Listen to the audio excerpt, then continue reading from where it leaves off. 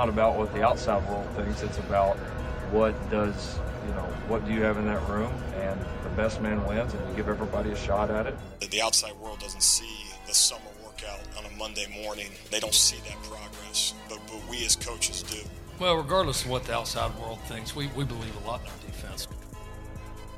Welcome back to the Outside World, the Athletics OU football podcast. I'm Jason Kersey, joined today by my friend Eddie Radosevich from Soonerscoop.com and 107.7 The Franchise, who has recently nominated me for a Nobel Peace Prize. Congratulations. Yeah. How about that? I think that after your piece on Top Dog this morning, it's going to really kind of set forth the movement. This is backed up by the Horns by Peace movement, or Horns Up for Peace. So congratulations on the nomination. Thank you. I didn't realize you had the power to nominate people, but I'll take it. Yeah, I think so. This is 2020. You can basically do anything you want in this day's world. All you got to do is tag somebody on Twitter, right? Absolutely. But I do want to start, this is not football related, but I do want to start with Top Dog because I love that Top Dog is back. I had a chance to write a big story about Top Dog's return today, and you were somewhat prominently featured in it, but I know that you have you've led a lot of movements here in your life, but this is one you've kind of led for a while. Why did you love Top Dog so much? Oh, I think it definitely is the nostalgia of it, isn't it? Just as far as the memories that are evoked when you see Top Dog. It was some of the better even though I was extremely young at the time, it was some of the better years of Oklahoma basketball, and I think that it just more than anything reminded me of my childhood and going down to games and stuff like that. So it was cool. I never understood why they took him out. I think that a lot of people certainly in today's, I'm not going to say climate, but today's world, just as far as the reasons that people don't go down to the Lloyd Noble Center as much, it would certainly help if you're winning basketball games. But I think it's all kind of a part of the product that Oklahoma basketball is and was and, I guess could become again if things go right. Well, yeah, what I like about it is that, OU football dominates everything, and the mascot is the schooner. You can't take the schooner onto the court. Sure. So... And football dominates everything. So that gave basketball something that was sort of uniquely theirs. And then you take that away, and it takes away just that little extra incentive for people to go. And I don't think it's any surprise that attendance is down since they did that. No, it certainly. I mean, you look at all the reasons why you wouldn't go to a college basketball game these days, and it kind of makes sense why you would bring them back. Try and get more fans down there. Try and get more butts in the seat. And with the Thunder, it's obviously been a kind of a systematic change, I guess, just as far as how people pay for entertainment. And I think that it's going to be interesting here over the next couple months. And certainly I was saying this about a month and a half ago when the basketball season really actually started, was if the Thunder really go through a tank, which I think a lot of people kind of expected, and they obviously aren't right now, what is that going to do for the college basketball teams? Isn't that going to get more people down to Norman or Stillwater? And, I think that we certainly haven't seen the attendance go up in Norman as much. They haven't had too many games down there yet. But I do think it's going to be kind of interesting, kind of fun to see how many people they get down there. And I don't think it's going to be just because of Top Dog, but if you have kids, I would think that you might have a better opportunity to bring them down if they could come down and see them, take a pic, and do all that kind of stuff. Well, I mean, I don't have kids, and you don't have kids, but people that are our age do have kids, sure. And we've already seen some of that on Twitter. People saying, like, I took a picture with Top Dog. I want my kid to take a picture with Top Dog. So it's really cool. I guess while we're on this subject for a moment, we should talk about the game tonight. OU was kind of on a little bit of a run there, but, God, that Iowa State game was not great. I mean, you cover the team a lot more closely than me. I mean, what do you think is going to happen tonight? What do you think about this team in general? Yeah, it's going to be tough. I mean, I think Kansas obviously is the top 10 team coming in. They were number one just a couple weeks ago.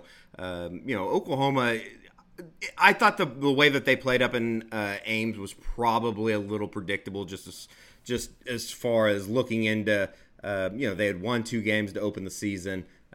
Oklahoma in the conference play. Iowa State had lost 2 in a row. Kind of got their butts kicked last week against Kansas up in Ames, and so I thought that they would probably bounce back. And this Oklahoma team, I think, will be one that grows throughout the season. They have a lot of really young pieces, a lot of guys that, are relatively new faces to the program. You have a kind of a trio of guys that are really the kind of the foundation of what they have as far as a starting lineup, with Christian Doolittle, who's off to an excellent year so far. Brady Manick, obviously, I think Oklahoma fans would be pretty familiar with his name. And then Austin Reeves is kind of the new transfer in from Wichita State, more of a shooter. I've been pleasantly surprised with how much he's been able to develop his offensive game off the dribble. I kind of thought he was just basically a stand in the corner and knock down threes, because that's what he did at Wichita State, and he's really developed his offensive game. So, this team will go as far as those three go. Devion Harmon has struggled, but you kind of saw that in the second half, him kind of grow in that second half, and I think he only had 9 points or 10 points in the second half, but those were big and getting a win down at the Drum. So, I think that the forecast for this team, I said at the beginning of the year, and I don't think my thought on it has kind of changed any, just as far as I think that Oklahoma, if this team makes the NCAA tournament, that would be a good foundation and a good, kind of a good season to build off of, because I do think that Oklahoma here over the next couple years, when you get Victor Iwuakor, who's a freshman playing, I think they love Jalen Hill. He was the Nevada Player of the Year coming in from Las Vegas. They had an exceptional recruiting class. It's just going to take a little bit for these guys to mold into what, I think they ultimately will be. But, depending on how long Kruger stays around, which I don't think he's going to retire at the end of the year or anything. But I think this core group of guys will kind of be his last, hoorah, if you will. And I think that, they will try to build to what you saw from Buddy and Isaiah Cousins and Ryan Spangler, their senior years back in 2016. Just guys that have been a part of the program, and like any team in college basketball nowadays, I think as a whole, you look at the whole landscape of what college basketball is there are so many teams out here that just I don't think that there's a dominant team by any means. I think there's a lot of teams that have a lot of senior laden guys, kind of like a Virginia, that will ultimately work to win a national championship when they're seniors or when they're upperclassmen. Yeah. Well, that's a good breakdown of the team, and obviously though tonight the big news is Top Dog is back. OU hosting Kansas tonight, and Top Dog will be there. He'll also be at the women's basketball game later this week, and he is back for good. So if you get a chance to check out my story on The Athletic, I'd really appreciate that. I went really deep into the history, down to the story of the first Top Dog in 1983. Hiking his leg and peeing on Bobby Knight, which was my favorite anecdote in that story. Anyway, it's honestly one of the greatest travesties in the world that Scoop HD wasn't there that night to have video of Top Dog basically accosting Bobby Knight, and it kind of evokes the memory of what Mississippi has gone down the road as, yes. Like the pissing of the dog and then getting Matt Luke fired, which led to Joe Moorhead getting fired, and now they have Lane Kiffin and Mike Leach. It's an amazing world that we live in, Kersey. When that guy told me that story, I actually asked him, I was like, oh, did you see what Ole Miss did? And he hadn't seen it, so I had to send him the video of it so he could watch it. But, that definitely reminded me of Ole Miss, which is the greatest ending to a college football game in a long time. So, speaking of college football, we got together with some other writers last night, watched the national championship game. LSU was just so much better than everybody else. I mean, it's kind of shocking how good they are, how amazing Joe Burrow was. You look at that game, and I think if you're an OU fan, do you feel better about what happened in the Peach Bowl? I mean, they beat Clemson really bad. They didn't beat them as bad as they beat OU, or even close to it, but they still beat them pretty bad. Does that make you feel better? Oh, I don't know if feel better would be the right word. I think that Oklahoma fans are at a little bit of a breaking point, which, in a way, we kind of tried to warn them before the Peach Bowl, just as far as looking at this team and what they accomplished with the pieces in place, with a inefficient quarterback at times, with an inability to be able to, complete some of the things that they have done over the last couple of years. I think that it can be said both that Oklahoma got embarrassed in the Peach Bowl, but at the same time, I do think that I know Oklahoma fans don't want to hear this, but you got to stay with us as far as just stay with it long term. And I think that they are headed in the right direction. The trajectory of the program's headed in the right direction. The gap is somewhat closing, even though it doesn't. Even saying it out loud, I feel stupid saying that. But they are starting to build and progress towards what you want defensively. I don't think that anybody out there is not saying that Alex Grinch's first year wasn't and even giving up 63 in the playoff, I'd still say it was a resounding success. Just as far as what they had in place, you have to remember that they didn't have their best player in Ronnie Perkins. The Dell and Turner Yell thing was an awful loss at the time. So and then things just went haywire. There's no doubt about it. I think that LSU obviously played their best football at the end of the season, and kind of looking back at everything that was Joe Burrow and Ed Orgeron and everything that went in Jamar Chase. Everything that went into that defense and all, just the entire team of what LSU had was incredible. It really was one of those storybook seasons, and it kind of ended that way last night. Yeah. With Joe Burrow putting together maybe one of the better performances in a championship game. 60 touchdowns this year. I think we saw the stat right before we started that from 2015 to 2018, LSU threw 59 touchdowns. Joe Burrow threw 60 this year. That's incredible. That's an incredible number. And even for Oklahoma fans that have seen some prolific offenses over the last 5 years, you got to sit back and think, like, Joe Burrow just completely. I mean, I thought Baker Mayfield was exceptional in 2017. Kyler Murray was great. Kyler Murray was great last year or 2 years ago. Joe Burrow had one of those years that was he was able to finish. He was able to do something that Baker and Kyler weren't able to do, and that's kind of life. That's just the way it is. I know Oklahoma fans want it differently, and they would prefer that they would have had an LSU type defense to match with some of those offenses. But you got to give credit to LSU, and as much as I hate to say it, that gap between what the SEC is doing as a whole is just it's so big compared to the rest of the country. And I like I said, I think Oklahoma's headed in the right direction, but it is a kind of an unpleasant reminder that they still have a long way to go. Yeah, they do. And I wonder, OU fans like to think, and fairly so, like, God, what if we'd had a decent defense in 2017 or 2018? Could we have won the national championship? If you're an LSU fan, though, doesn't this have to make you think, if Les Miles or Ed Orgeron had just modernized the offense back in 2012, they could have won 5 of these by now. Yeah. I mean, they've got all the talent in the world, and they do every year. No, I that's kind of that was kind of the ongoing joke, wasn't it?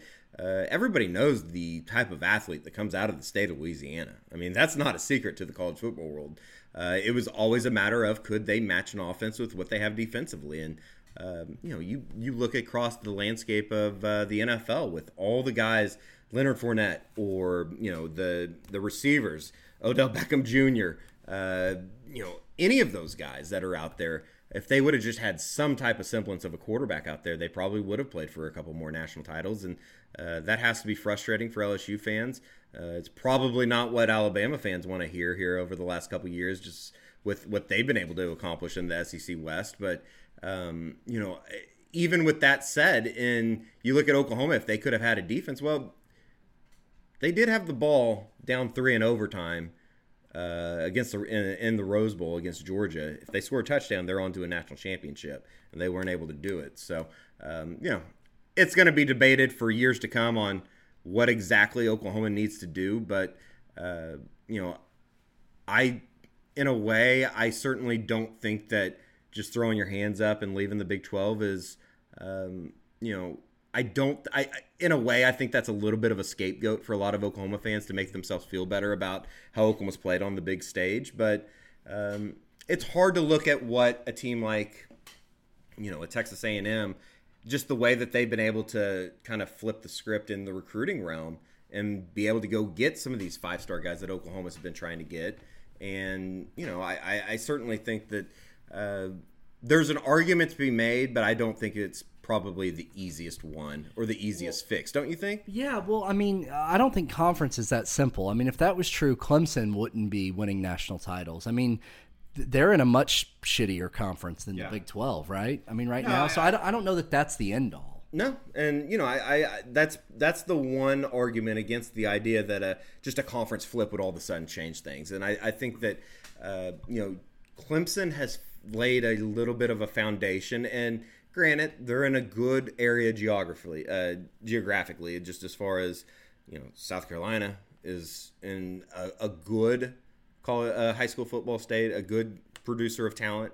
You're in the Atlanta area. You're in that southeast nook, kind of, and they've taken it national. They went and got the Breesy kid from New Jersey, I think Don Bosco. They went and got the number one quarterback and the number one player in the country in 2020, and the DJ Ugalagligli, whatever. I'm not even going to try. Yeah. We'll learn his name as soon as Trevor Lawrence wins the national championship and Heisman Trophy next year. Right. But they have laid a foundation, and I think people forget that we're not too far removed from Clemson giving up 70 in the Orange Bowl, and I think that that was the point that Dabo comes in, makes changes. Obviously, he goes out and gets Brent Venables, and the rest is history. Yeah. Well, I want to get into more of the OU side of this in a minute, but we have to talk about the Odell Beckham thing, which is my favorite, just insanely stupid sports scandal in a long time. So, for those of you who don't know, Odell Beckham Jr. was on the field in front of 100 cameras, probably. Just handing out wads of cash to LSU players after the game.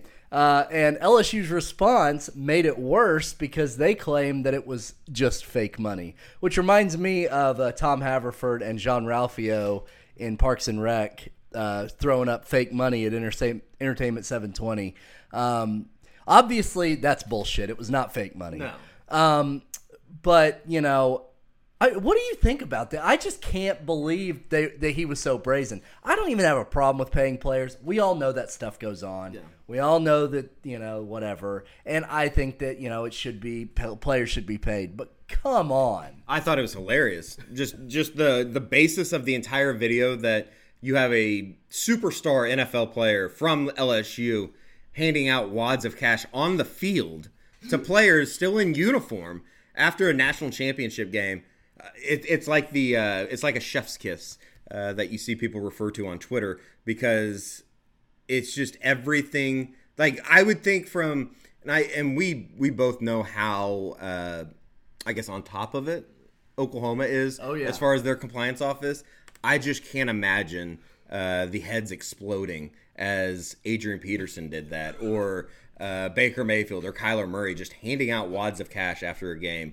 And to say that it was fake money makes it just like that much better. It's almost perfect that it's from an SEC school too, because there are so many innuendos out there about the bagmen in Louisiana or the bagmen in Alabama or Mississippi. As a whole, I think that we're getting to the point that there is going to be a breaking point with the NCAA.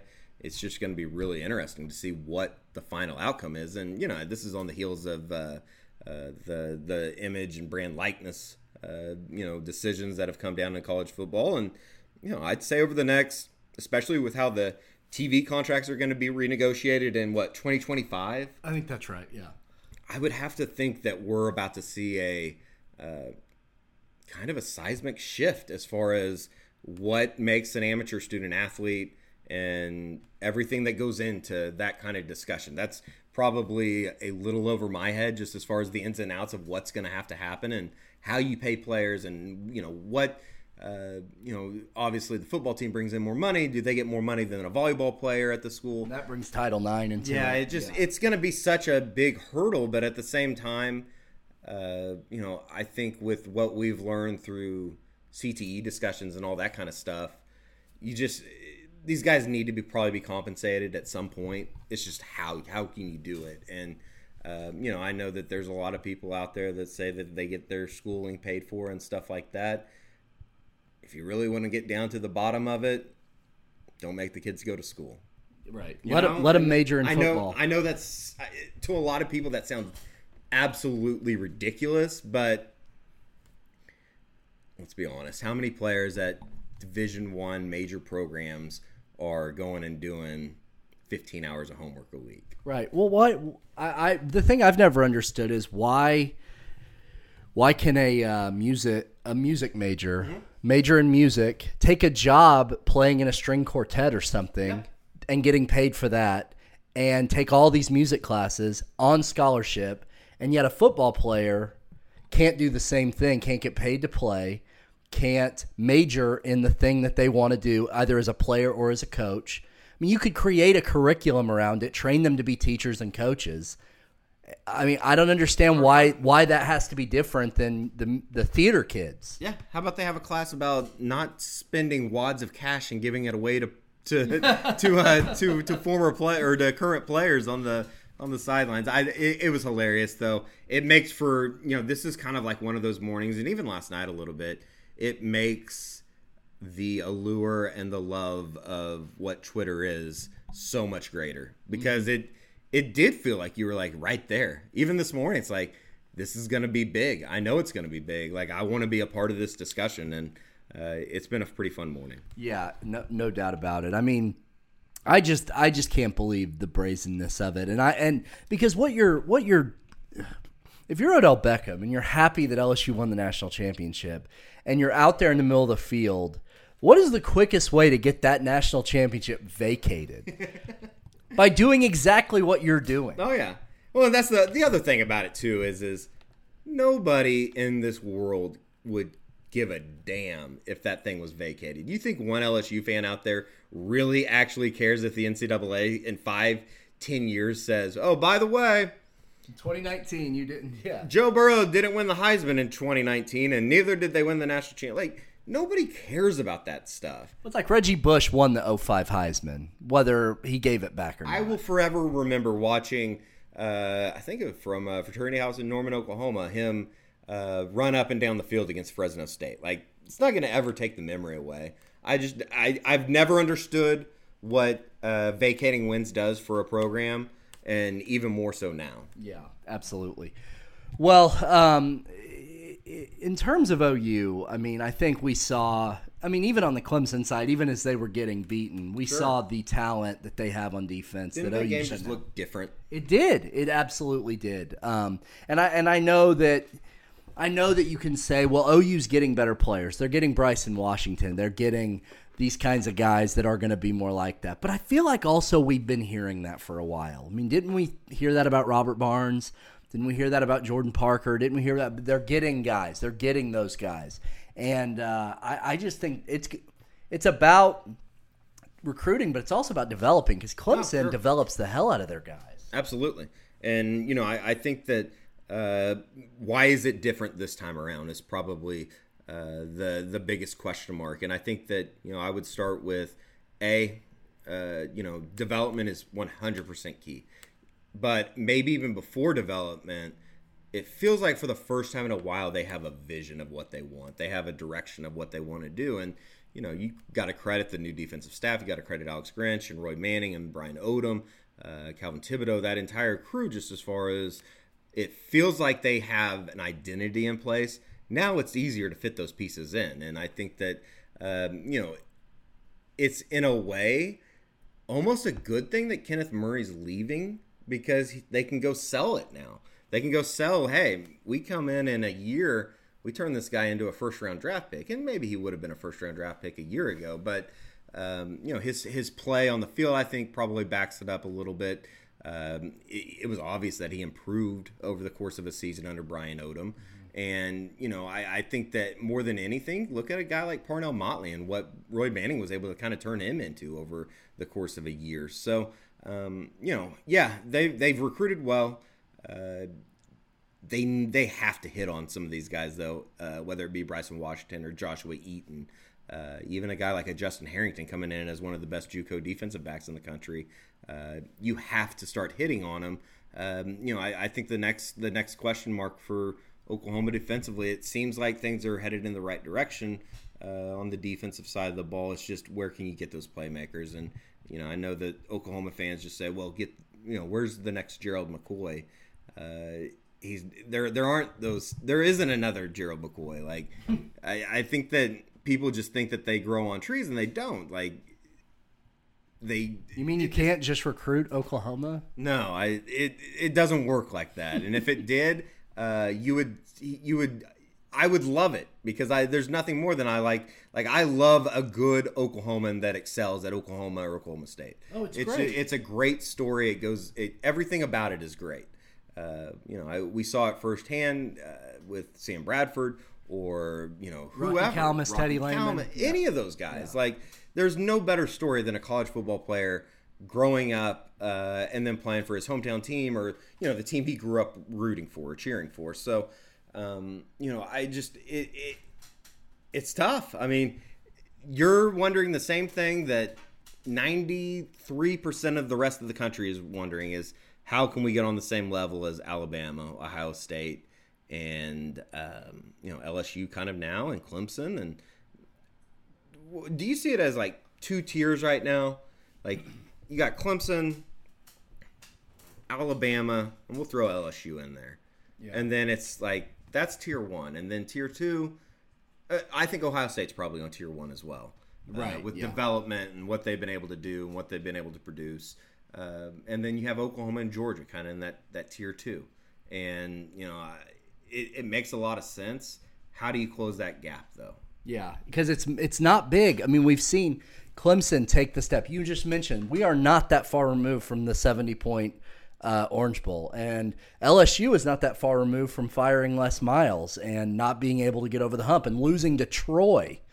I mean, those things didn't happen all that long ago, and so it's incredible. So you can make the jump. It's just not easy, and it's sort of on the margins. And OU isn't. They've gotten to the playoff, and that's great, but they got to figure out how to win in the playoff. And so we'll see. I mean, and I guess, one other piece of news that came out last night is D'Eriq King entered the transfer portal officially. I think at first the question was he was going to come back. I never really believed that he was actually going to come back. And now he's in the portal. You don't quit on your team. Yeah. And then decide to come back. No, that just never really kind of vibed with me. No, but there has to be something between him and Holgorsen, don't you think? Gotta be. That otherwise nothing else makes sense. But I do, I've already seen some speculation he's going to end up at OU. I just don't see any way that makes sense. Do you? No, I don't think it'll happen. In fact, I would go as far to say I don't think Oklahoma has any interest. Why would they? I mean, you're going to reinforce the stereotype that you only get transfers. You're going to piss off Spencer Rattler and Tanner Mordecai and maybe even Chandler Morris. I mean, I just don't know what the possible benefit would be unless Riley just believes that none of the guys he has right now that he can win with, and I don't think that's how Riley sees it. No, I think that's a very accurate description of what it would be. And you think that teams have ammo now against Lincoln Riley as far as not developing quarterbacks or developing recruited quarterbacks. And the other part of it is just flat out, I think Spencer Rattler is going to be a better quarterback than D'Eriq King. Like I'm a believer in the hype of what Spencer Rattler brings. He's going to be better than Jalen Hurts, I think. He probably doesn't have to do a whole lot to do that. But I mean, yeah, if you're an OU fan out there who thinks D'Eriq King is coming, I've got to tell you, I don't think that's the case.